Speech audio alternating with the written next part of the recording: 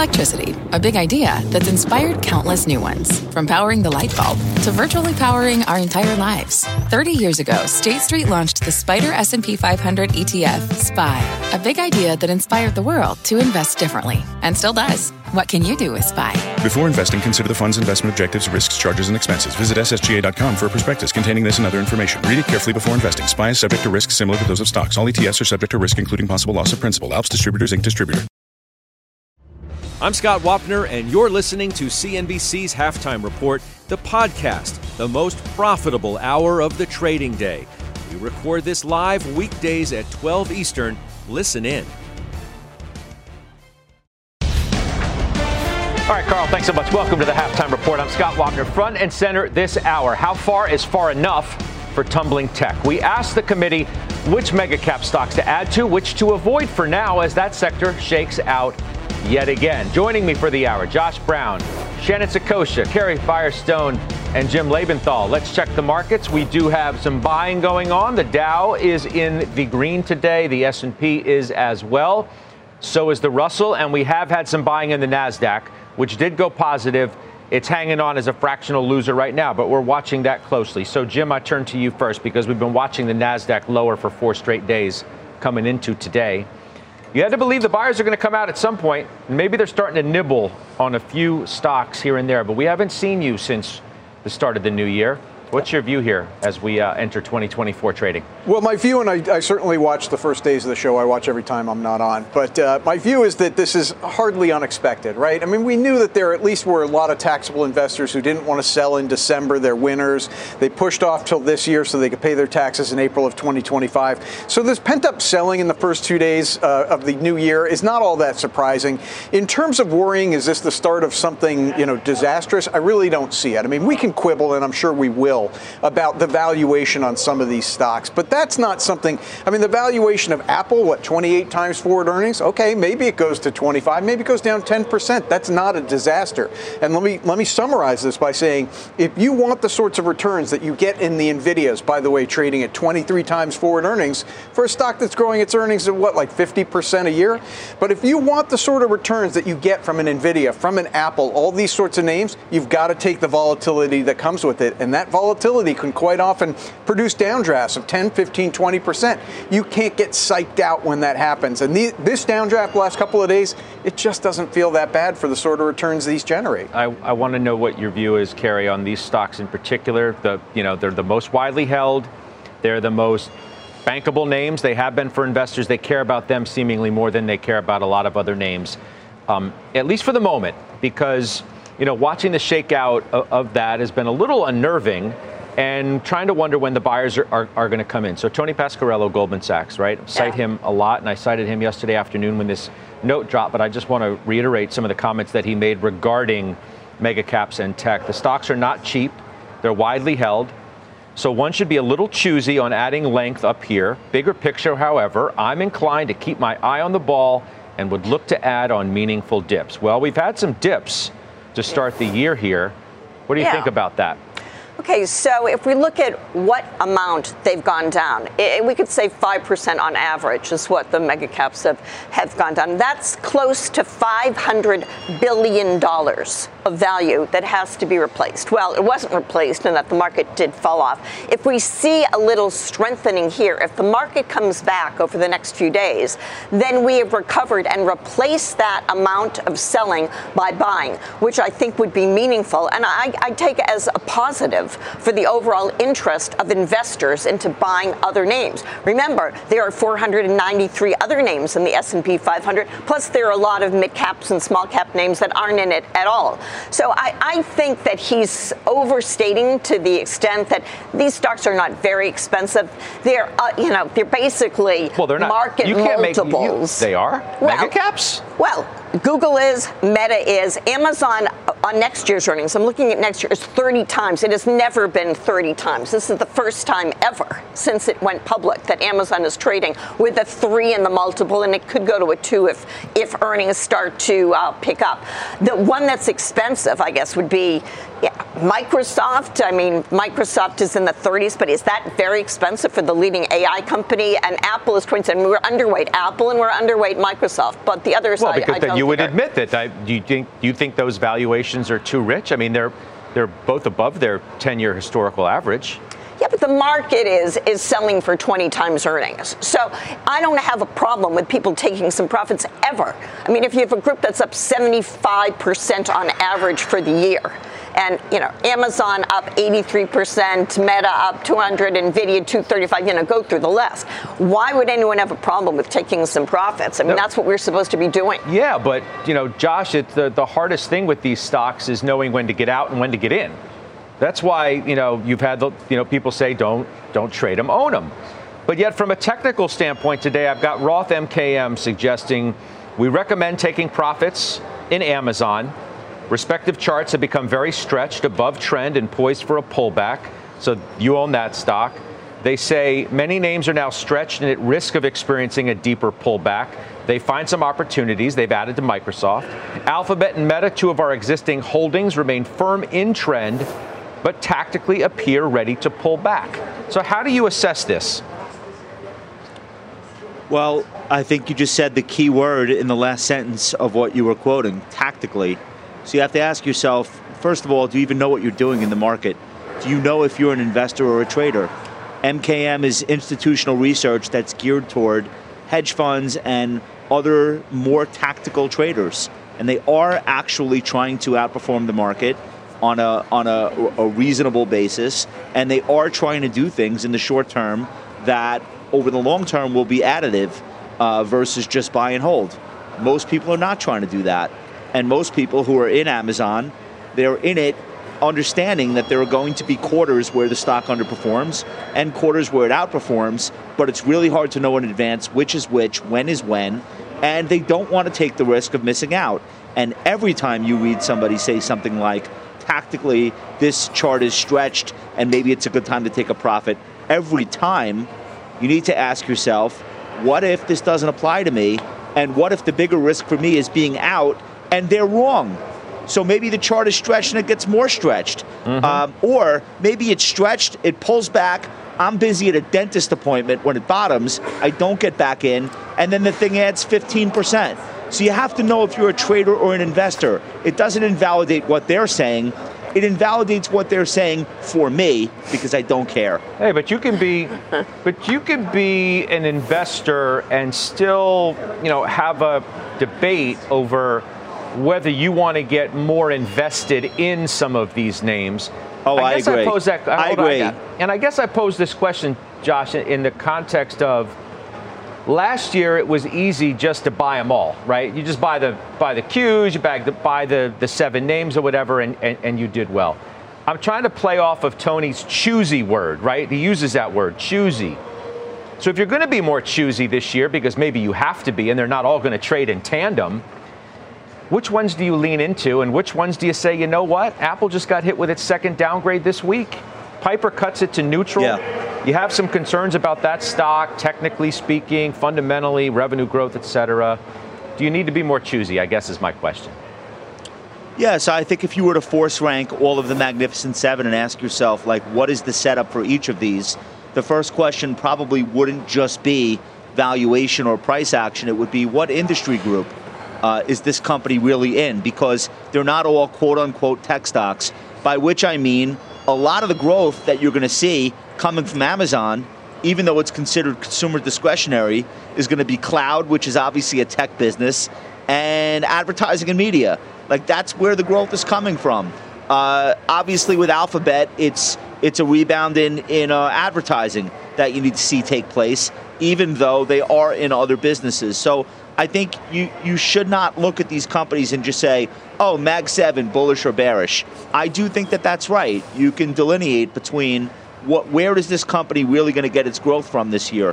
When you do that, in my personal opinion, I think Alphabet and Amazon are the two best setups in the group.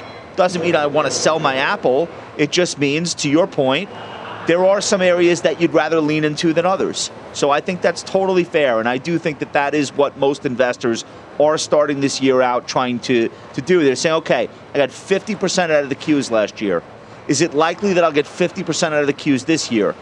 Probably not. I mean, it could happen. Nobody thought it was likely last year either, but probably not. It doesn't repeat. So if it's not going to repeat, but I still want exposure to tech, what are the themes? What are the industries? Where do I want to place my bets? I think that's totally a reasonable way to proceed. Shan, Happy New Year to you. Good to see you as well. What's your assessment of this market? You know, a couple rocky days, trying to get some buying going today. Well, I mean, I think there's been multiple folks here who talked about valuations. And Scott, I mean, people only start to question valuations when stocks sell off, right? I mean, you know, we were talking in the fourth quarter about valuations on these Magnificent Seven stocks. And, you know, we stated that we felt that they were vulnerable to not only multiple compression, but also just kind of a switch in momentum. And I think we've seen that in the short term. I wouldn't necessarily disagree with Jim. I don't think this is setting up as a play for, you know, all 7 of these stocks to sell off meaningfully. But I think Carrie made a great point in that when you think about what is this dispersion that we're looking at, the reason that Apple is selling off this week is not just on tax loss selling. It's about questions about the fundamentals. And so if you look at each of these stocks and you think about, for instance, as Josh mentioned, advertising. Is this the best way to play advertising from your perspective in this environment? Or are there names outside of Alphabet that you could potentially harness to put in your portfolio for exposure? The other thing that I want to drive home and that you really want to think about is there's a lot of people that are talking about, and we talked about this in our Solving for 2024 piece, the opportunity to start to buy some of those laggards. Just because you're buying outside of the S&P 500 or buying outside of these 7 names doesn't necessarily imply that large caps are going to underperform here in the U.S. or that even some of these stocks that have performed well last year can't replicate that, a la NVIDIA. Like, you can't say that there's a binary decision here because, Scott, there is money that needs to come off the sidelines. Cash rates are coming down. Short-term yields are coming down. Whether that goes into short-duration bonds or back into some of these underloved parts of the equity market that didn't participate, that's really where we start to kind of fill this gap, if you will, on tax-less selling and some of this fundamental dispersion that we're seeing in the Mag 7 right now. How do you want to? Yeah, back to you, Shannon. No, I think that what Shannon said is so true. There's still money coming in off the sidelines, and you've got a lot of names to look for. This is a year that we can't just rely on 5 or 6 names to boost your portfolio so you can beat the S&P. You're going to have to work harder, and that means digging into what's working and what isn't going to work for these companies in a slowing environment where there's some growth, but it's not so easy to find it. Well, and also I want to point out, it's not just 2 days that, you know, these stocks have underperformed. They've performed well on an absolute basis, but it's really been 2.5 months now that the market has broadened its rally. That's a huge positive. And this is what you're saying, Carrie, with do your work and find stocks outside of the Magnificent Seven. Find stocks outside of information technology and communication services. It isn't that hard to do. I mean, I'm actually, Scott, I'm really happy that we're not having an economic discussion right now, and I'm not going to mess it up by having one. I'm just going to simply say the data continues to come in that supports a growing economy with slowing inflation. That is an environment in which you can look further afield. You can look in the cyclicals, materials, energy, industrials, and financials. I would argue, I mean, when you say it's not that hard to do, I would say, yeah, actually it is that hard to do. Well, which ones are you going to pick? Which ones are you going to pick? Well, let's pick a sector. Let's pick financials, shall we? I mean, that's one that certainly last year didn't have a lot of love. Materials. Yeah, I mean, I don't think we have time to go through all of them. Let's go through financials. I mean, I think there's many easy things that we can say here, whether it's big money center banks that are trading at discounts to their historical multiples of book, or you can look at something, and I don't know if we want to talk about this later, but BlackRock, you know, that's something that this is an easy thesis to understand. If the market's going up, both stocks and bonds, which most of us predict for this year, well, their assets under management are going up and their fees are going up. So what I'm saying here is a synthesis of 2 things. Carrie just said, do your work, look further afield. I completely agree. But I also say in some cases, it isn't that hard. Look at JP Morgan, the creme de la creme. Didn't it set an all-time high just a couple of days ago? It isn't that hard. Well, I mean, if you want to look at more economically sensitive names, you could make the argument that it is a little harder. To your point, right? You said it. So. You said it's going to be harder. I said it this year. I believe right? it. Yeah. Don't just look under the hood. You got to take the engine out and look under there. Look under the car, because it's just not that simple when you're worried about what the trajectory of the economy is going to be, when the first cuts are going to happen. Sure. We don't know any of that. Exactly. That's all in the future, but when? So trying to pick a date, I want to be in the interest rate sensitive stocks by March 15th because we're going to have a cut then. That's ridiculous. You want to tell me what kind of year Freeport's going to have today? No. You want to tell me what kind of year that Caterpillar or Deere are going to have today? Deere had a terrible year, so let's hope for the owners that it has a better year. And Cat's at an all-time high, right? You want to tell me what kind of year autos are going to have this year? I now understand your question. Yeah. I now understand your question. So let me rephrase this. Relative, and this is what Carrie was saying, relative to the Magnificent Seven and the Triple Qs last year, which was the easy button, just push the easy button. Yes, Scott, you're absolutely right. This requires all of us doing the homework that we love to do. Opening up the hood, taking apart the engine, it's what we love to do, frankly. But when you do that, and I do that all the time, I do come out and I say, to answer your question directly, Deere? Yeah. Cat? This seems pretty easy, particularly as the cost of capital is coming down.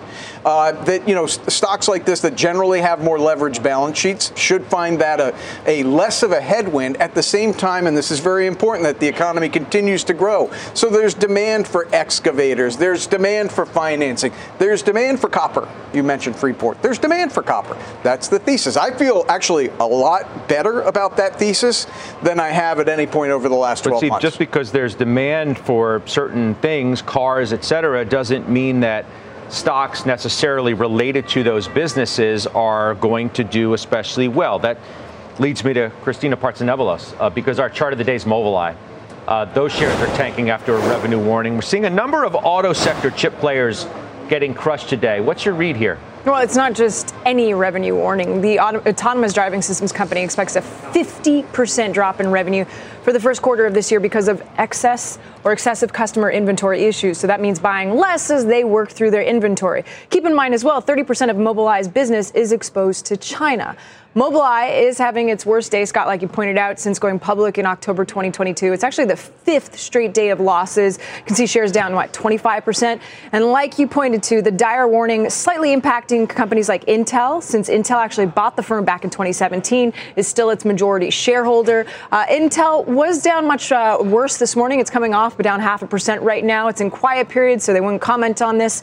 The news, though, weighing on auto semis like STM and XPI, on semi. ADI as well, which really just leaves about 3 names positive in the SMH ETF right now. And this is the first negative pre-announcement from a chip company in 2024. I know we're day 4 in January. It could be isolated to Mobileye, or it could set a negative precedence for auto-exposed names like onsemi and XPI, especially as they meet with investors at the Consumer Electronics Show in Vegas next week. So there could be a lot more news coming.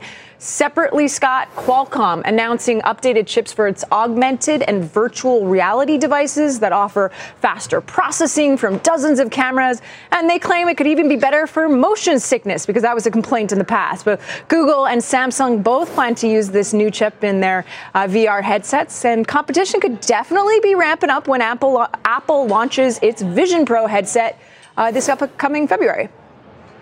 Jimmy, I mean, you've got NXP, so I know you're watching this closely, and Mobileye's having an impact on a lot of names, as Kristina says. It is. You don't have me on to prevaricate, and I won't disappoint. I think this is love that word. I've thought about it.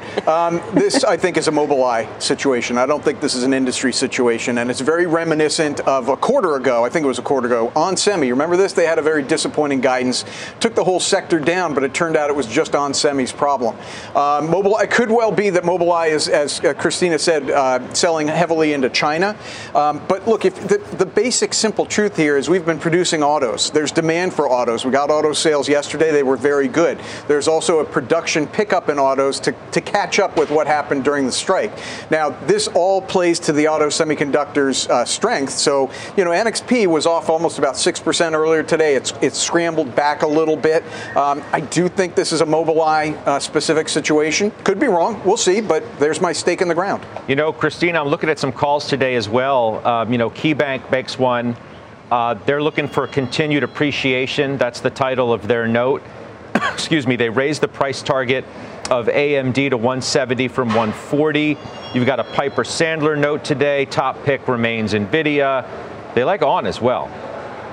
Yeah, for AMD, a lot of that is driving with its new AI chip that's going to be a competition to NVIDIA. So you're seeing a lot of positive reinforcement coming from there. The AI narrative is still important for 2024. Also why you're seeing a lot of bullish commentary around Micron, because it provides the memory for a lot of these AI systems. Piper also pointing out a Micron today in their note as well. But Jim, just to your point, I feel like you're maybe a little bit more biased because you're talking about ON and you own it. It did trade down about 22% after its miss on October 30th. NXPI also guided below for Q1 as well. So it might be isolated to Mobileye, but there has been some concern that auto, specifically auto within the chip world, it was the last chip to fall, no pun intended. So maybe this is that contraction that we were looking for, especially when you look at EV demand.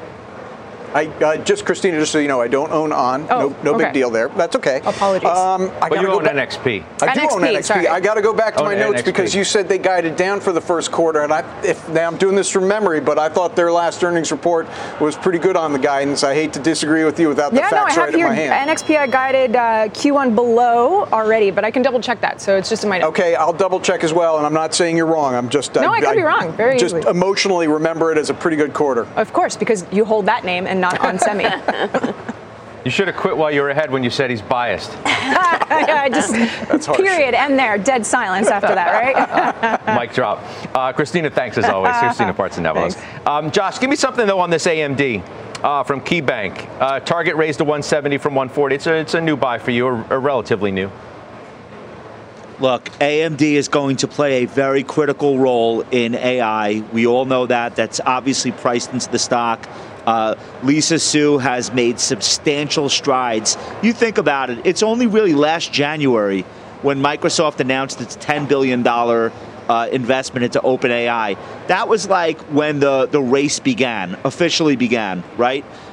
So it's only really been a year. It's not even a year since that announcement. And in that time, I think AMD has very forcefully thrown its hat into the ring. You see her speak. She's saying all the right things. The new chips are very impressive. They're working on training. They're working on inferencing. They're announcing customer wins and design improvements. And they've got certain things that are actually working faster than some of the prevailing technology from NVIDIA.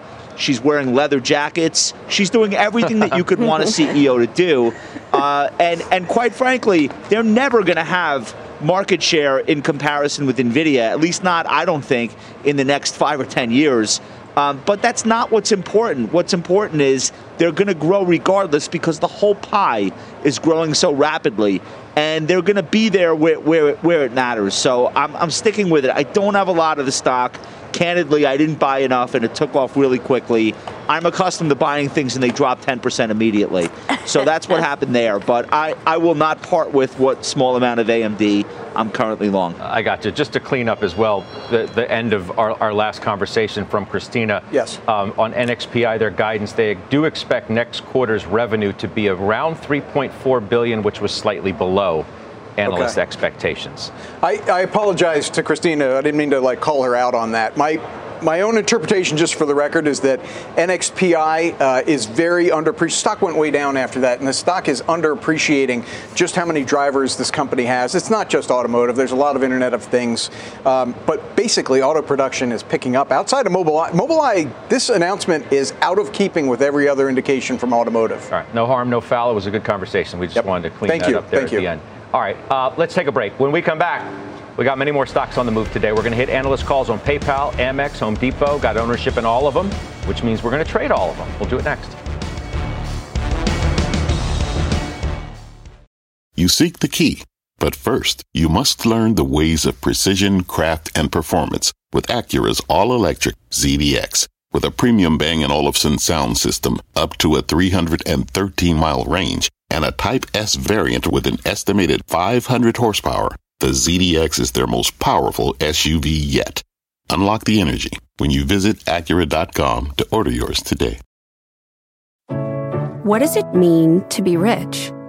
Is it having more stories to share or time to give? Is it being able to keep your loved ones close or travel somewhere far away? At Edward Jones, we believe the key to being rich is knowing what counts. Your dedicated financial advisor will take a comprehensive approach to your financial strategy to help support what truly matters to you. edwardjones.com/findyourrich. Edward Jones, member SIPC. All right, let's do some of these calls of the day. PayPal, for you, Carrie, downgraded to perform from outperform at Oppenheimer. Profits under pressure, could take years for profitability to stabilize. As the company cuts expenses, it could fall behind peers in innovation. What do you think?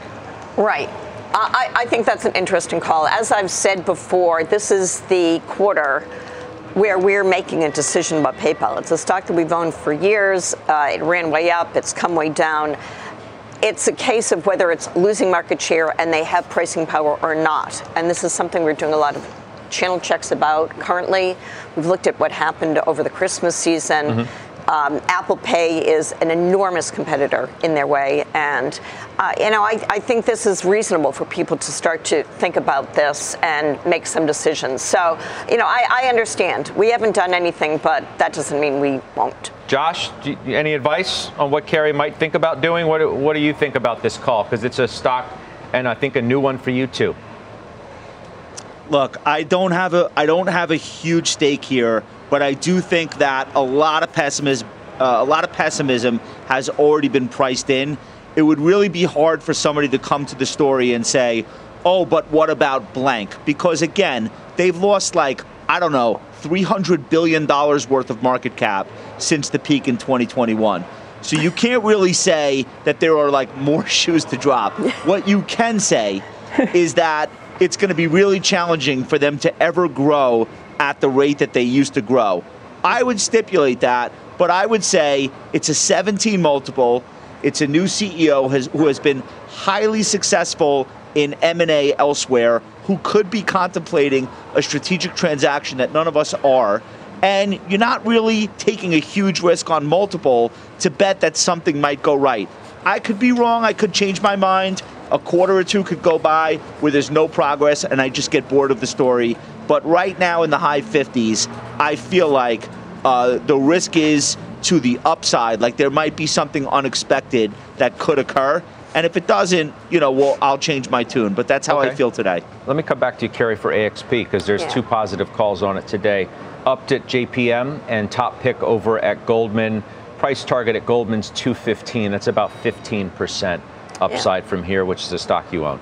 Yeah, I think this is a relatively easy call in that the stock sells for a very low multiple. And if consumers keep spending and traveling, then that's good for American Express. The consumer product is growing in terms of young people signing up for platinum cards. And it's really, I think, showing traction today with millennials and Gen Zs. And, we think that there's a long runway for American Express, more than 15% from this point. AI play in some respects? Yeah, sure. I mean, they understand a lot about what you purchase. They can give you information about what you've spent before, what you might be likely to spend on. I think it's a fantastic service that they offer with the card. And, I bet most people who come on this show use their American Express card and think highly of it. You let us know how that black card is. I know how you roll, Carrie Firestone. Depot, top pick at Wells. Target goes to 385 from 340 overweight. What do you think about this one?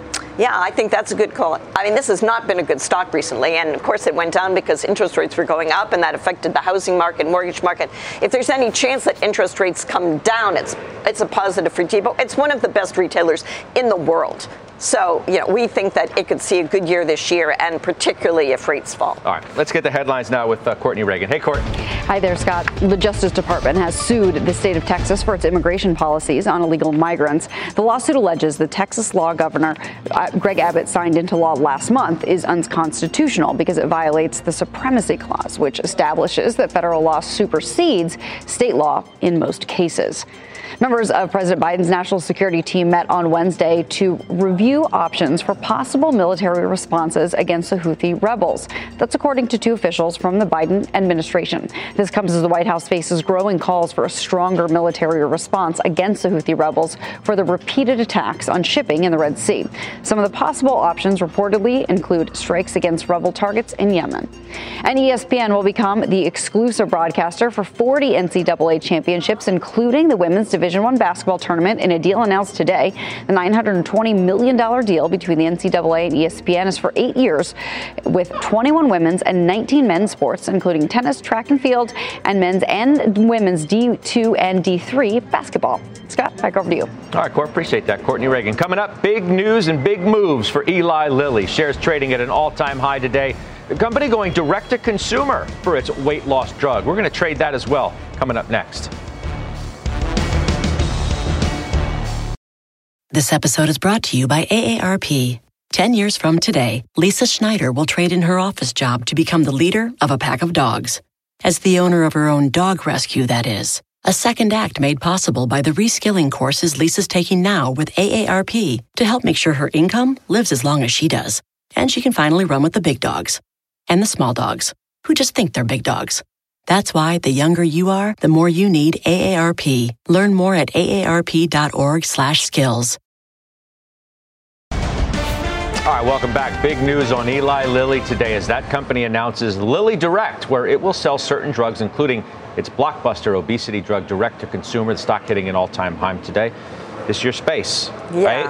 You think this is really, really big news? I do. I think it's a game changer. It's just amazing. It's a brand new drug. This isn't a drug that's been on for 10 years. We're talking about Zepbound. That's the obesity drug that was just approved. And these drugs are going to be among the biggest ever in the world. And they decided that rather than go through the pharmacy benefit managers, they would sell it directly to consumers who have a prescription. You have to have a prescription, don't forget, for $550 a month rather than $1,100, which is what insurers are paying. I think that Lilly believes the price is going to go down further. And if you have 10% of the population, 20% of the population on these drugs, you can make $50 billion, $70 billion across the world on them. And why not control it yourself? That's what they're doing. They're controlling it themselves, and I think that's a brilliant move. All right, next question, follow-up. Why aren't you buying it today? Well, this just happened, right? It just happened. So happened earlier. But the stock has been a huge stock, right? It's been a huge stock. Yeah. And it got to do, got to look at the numbers. You're making the case, though, that this could be, just the beginning. Yeah, but there are several in line who also have drugs that are going to compete with them. Novo Nordisk, of course, is number one. They've been capacity constrained. That could start to change. I think this is a more complicated story, but they're the first to do this. And it's a very clever move. Not going to buy it at this price. I acknowledge fabulous company, fabulous product. I was listening to what you're saying. We were talking to the commercial break. I'm not sure that this actually changes the profitability. They're cutting out the middleman, right? The pharmacy benefits manager. That's fine. So the pharmacy benefits managers don't get a cut of it. They actually don't want to get a cut of it. I'm not sure they're making that much money on these diet drugs. All that said, there's competition cropping up. I'm not taking anything away from Eli Lilly. What I am saying is, at 50 times forward earnings, it is priced for perfection, and things can go wrong when things are priced for perfection. Which one do you like better than this? Well, we're also talking during the break, Vertex. Now, this is not a diet drug. I don't have exposure in diet drugs. However, Vertex, cystic fibrosis is its core business, and it's expanding into sickle cell anemia, and pain is the real killer drug that's coming up because they've got a drug that looks like it has the effects of the opioids without the addictive property. That's going to be a blockbuster. All right. Josh, you have a take on this space? Look, I think it's an area where you really can look and say there's not a lot of challenge here valuation-wise. The real question is just going to be, is this the year that they deliver? Is this the year that you find the stories where the fundamentals are getting better faster than the market expects? That's typically the way that I've approached these names. But I really don't have any particular horse in the race at this point in time. It's just not something that I'm personally very focused on. Shannon, what about you? Yeah, I think we saw last year, Scott, therapeutics just generally didn't do all that well, and healthcare certainly didn't do well. I think the risk here is that there's, expectations that this hurts the prospects for other healthcare companies, particularly those that treat diabetes and heart disease. I think the other side of this, though, is that over a long-term perspective, this really should help the payers if you think about managed care, because, this could be one of those trends that lowers medical loss ratios over time, whereas right now we're really seeing those escalated and weigh on some of the prospects for managed care in this nearer term period. All right. We're watching shares of McDonald's, too. Before we take a quick break, want to bring you an update trade here. Kate Rogers is going to do that for us. Kate, what do we see here? Hey there, Scott. Yes, we do want to call your attention to shares of McDonald's. They had taken a move lower. They seem to rebound somewhat here. The company CEO, Chris Kempczinski, posting a New Year update on LinkedIn, mentioning the war in the Middle East was having a meaningful impact on business. He wrote in part, I also recognize that several markets in the Middle East and some outside the region are experiencing a meaningful business impact due to the war and associated misinformation that is affecting brands like McDonald's. This is disheartening and ill-founded. In every country where we operate, including in Muslim countries, McDonald's is proudly represented by local owner-operators who work tirelessly to serve and support their communities while employing thousands of their fellow citizens. That local community connection is the genius of the McDonald's system. As mentioned, shares were down around 1%. Now they're lower by a little less than 1%, Scott. I'm sure much more to come when the company reports earnings in just a few weeks. Back over to you. I appreciate that. Kate, thank you. A note being passed around on trading desks for certain, and we're watching those shares. That's Kate Rogers. Straight ahead, top contrarian ideas for 2024. We're going to continue asking our committee members for their outside-the-box ideas, the next big opportunities this year. We debate it next. Are you following the Halftime Report podcast? What are you waiting for? Look for us in your favorite podcasting app. Follow the Halftime Podcast now.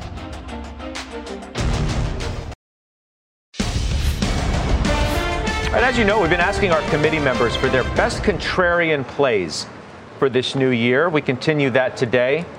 Josh Brown, yours is what? Let's do KWeb. So basically, since inception, this thing has had a hell of a round trip, and it's no secret the entire Chinese stock market is down 60% over the past 2 years. You cannot find somebody who will tell you they believe Chinese stocks are investable. And that is, if you're talking about like a big contrarian swing, this is probably the biggest contrarian swing that you could take. The top 10 holdings in KWeb, which is the Crane Shares Chinese Internet ETF, Baba, Tencent, PDD, Meituan, NetEase, JD, you know the names, Baidu, Trip.com. They're in all different sectors of the Chinese economy. There are multiple problems here with China. We're all familiar with government crackdowns against large tech platforms. We're all familiar with some of the issues they've had reopening from COVID. We all know that there's an icy relationship between China and the West. So if you think that this can never get better, then the huge discount that these names are selling for is a valid discount and should remain in place. However, if you think that things are so bad that there probably is room for improvement on the sentiment front, these stocks are too cheap to ignore, and that valuation gap should close. KWeb is 72% below its all-time highs. It's had massive rallies over the last 10 years. It could again. I don't know what the catalyst would be. I'm not positioning myself as a geopolitical expert on U.S.-China relations. I'm just telling you, you want contrarian, this is contrarian. Okay, Shan, you want people to bet on commodities. That's your contrarian play. Why?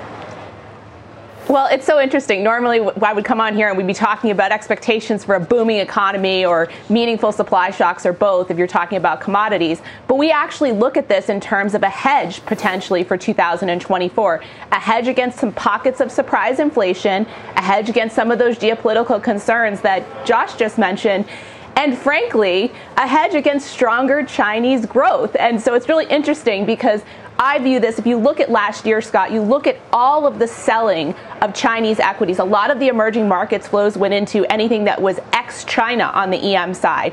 And so rather than having to take that explicit exposure in Chinese stocks, we view commodities as a potential hedge. The flip side of this is we could actually see some improvement in manufacturing here in the U.S. We're still technically in recessionary territory on the PMI. So either way, on the flip side of this, industrial metals, precious metals, energy, perhaps not as much on the ag side, but we do think there's some opportunities here as a hedge. Okay, good stuff. All right, Carrie.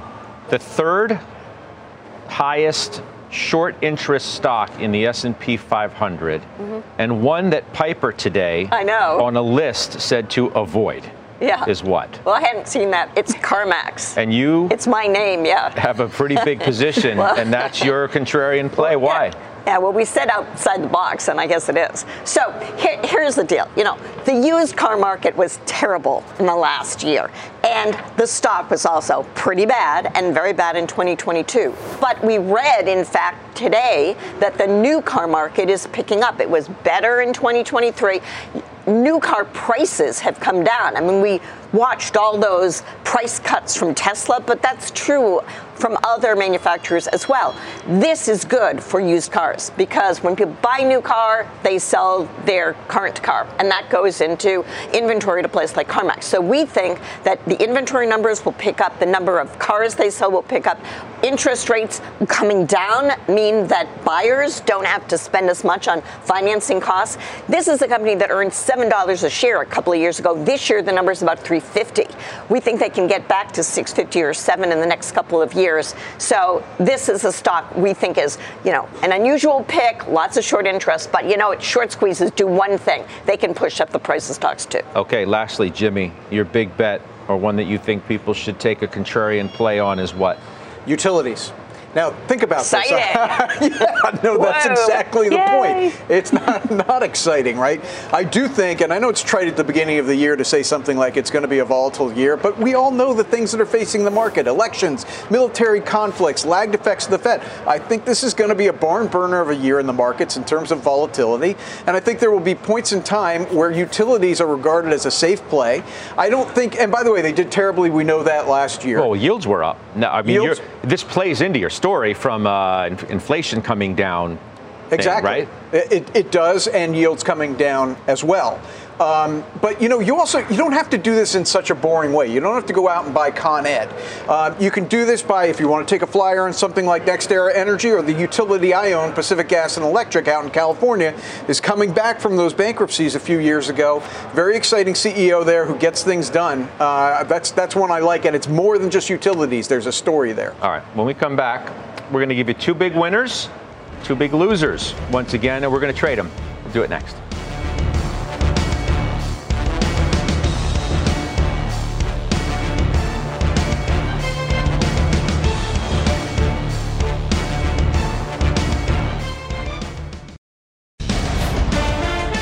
All right, two of the day's biggest winners, two of the day's biggest losers. We're going to trade them. There's Peloton, up near 9%. We got Allstate on the list, too. We just want to call your attention to that stock, which is a mover out of the insurance space. Now, you have not owned Peloton for a long, long time. In years. But I did a class yesterday. But you did. Yes, I did. Would you ever buy it back? Yes. One of the problems with buying Peloton right now, it is such a small cap stock that it's really hard to buy a position without moving it. But let's make believe we're talking about buying a small number of shares. Yes, I think it's $2 billion market cap. Yeah, okay, but yes, I think it's. I think that it's reasonably attractive. There are options. You're buying a call option on something happening to this company, an acquisition, some catalyst that moves it. Yes, it can happen. Okay. Losers today: Walgreens down 6.5%. They cut the dividend nearly in half. Apache APA Corp is on that list too.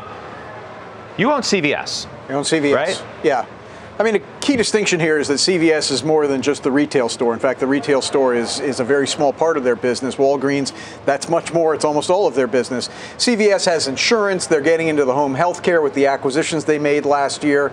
They're attractively priced. And the big thing with Walgreens today, they cut the dividend. That's really, really bad. I don't see that happening at CVS. Very attractive multiple at CVS. I like it a lot. You got a view on Apache while we're at it? As I said, they announced a deal today to buy Callon Petroleum.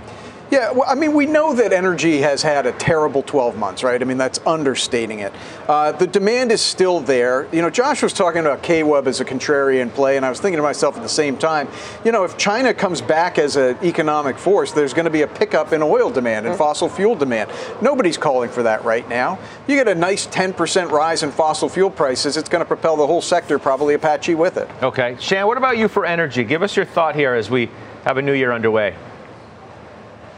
Yeah, I mean, I think we're still looking at, an undersupply in, particularly in oil this year, Scott. And I think one of the challenges is that we've been hindered by expectations of weaker economic growth. And although economic growth expectations have improved, now there's this overhang that there could be this additional supply unleashed by OPEC Plus that could keep prices range bound.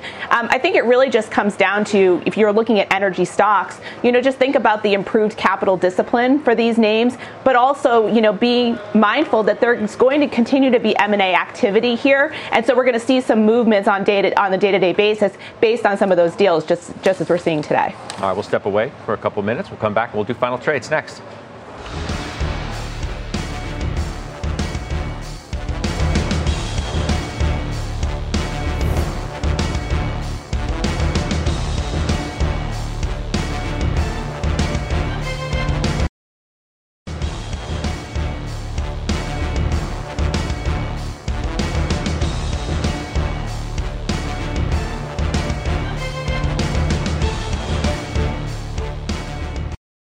All right, closing bell today. Hope you'll join me. Adam Parker will be here. Jeff DeGraff and Amy Kong. She has Apple and Microsoft as two of her top holdings, so a great time to get her views on mega cap tech and the markets. Also, you have an article on CNBC Pro. Tell us what we should check out.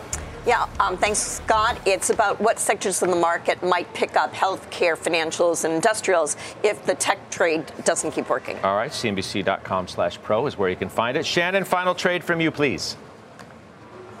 Small caps, not only do you get capitalization diversification, but it's a very different sector mix than what you see in the S&P 500. All right, Josh Brown. I'm not in this trade, but Netflix held its 50-day beautifully on the tech pullback. I think she wants over 500 this year. Very interesting. You thinking about getting into that trade? We'll see, Judge. We'll see. Sounds like yes. Okay. Farmer Jim. Qualcomm. A lot of AI applications on the phone are going to have to be done on the phone, and that plays to Qualcomm's chips. All right, Carrie Firestone. Waste Connection. It's not a cyclical business. All right, thank you. You've been listening to CNBC's Halftime Report, the podcast. You can always catch us live weekdays at 12 Eastern, only on CNBC. All opinions expressed by the Halftime Report participants are solely their opinions and do not reflect the opinions of CNBC, NBC Universal, their parent company, or affiliates, and may have been previously disseminated by them on television, radio, internet, or another medium. You should not treat any opinion expressed on this podcast as a specific inducement to make a particular investment or follow a particular strategy, but only as an expression of an opinion. Such opinions are based upon information the Halftime Report participants consider reliable, but neither CNBC nor its affiliates and or subsidiaries warrant its completeness or accuracy, and it should not be relied upon as such. To view the full Halftime Report disclaimer, please visit cnbc.com/halftime report disclaimer. From a flat tire in the city to a dead battery on a distant drive, AAA is partnering with T-Mobile for Business to accelerate response times and get more drivers back on the road fast. Our nationwide connectivity powers location telematics, so AAA's fleet can find stranded drivers quickly while being fully equipped with the in-vehicle tools to have answers when they get there. This is elevating the member experience. This is AAA with T-Mobile for Business. Take your business further at T-Mobile.com/now.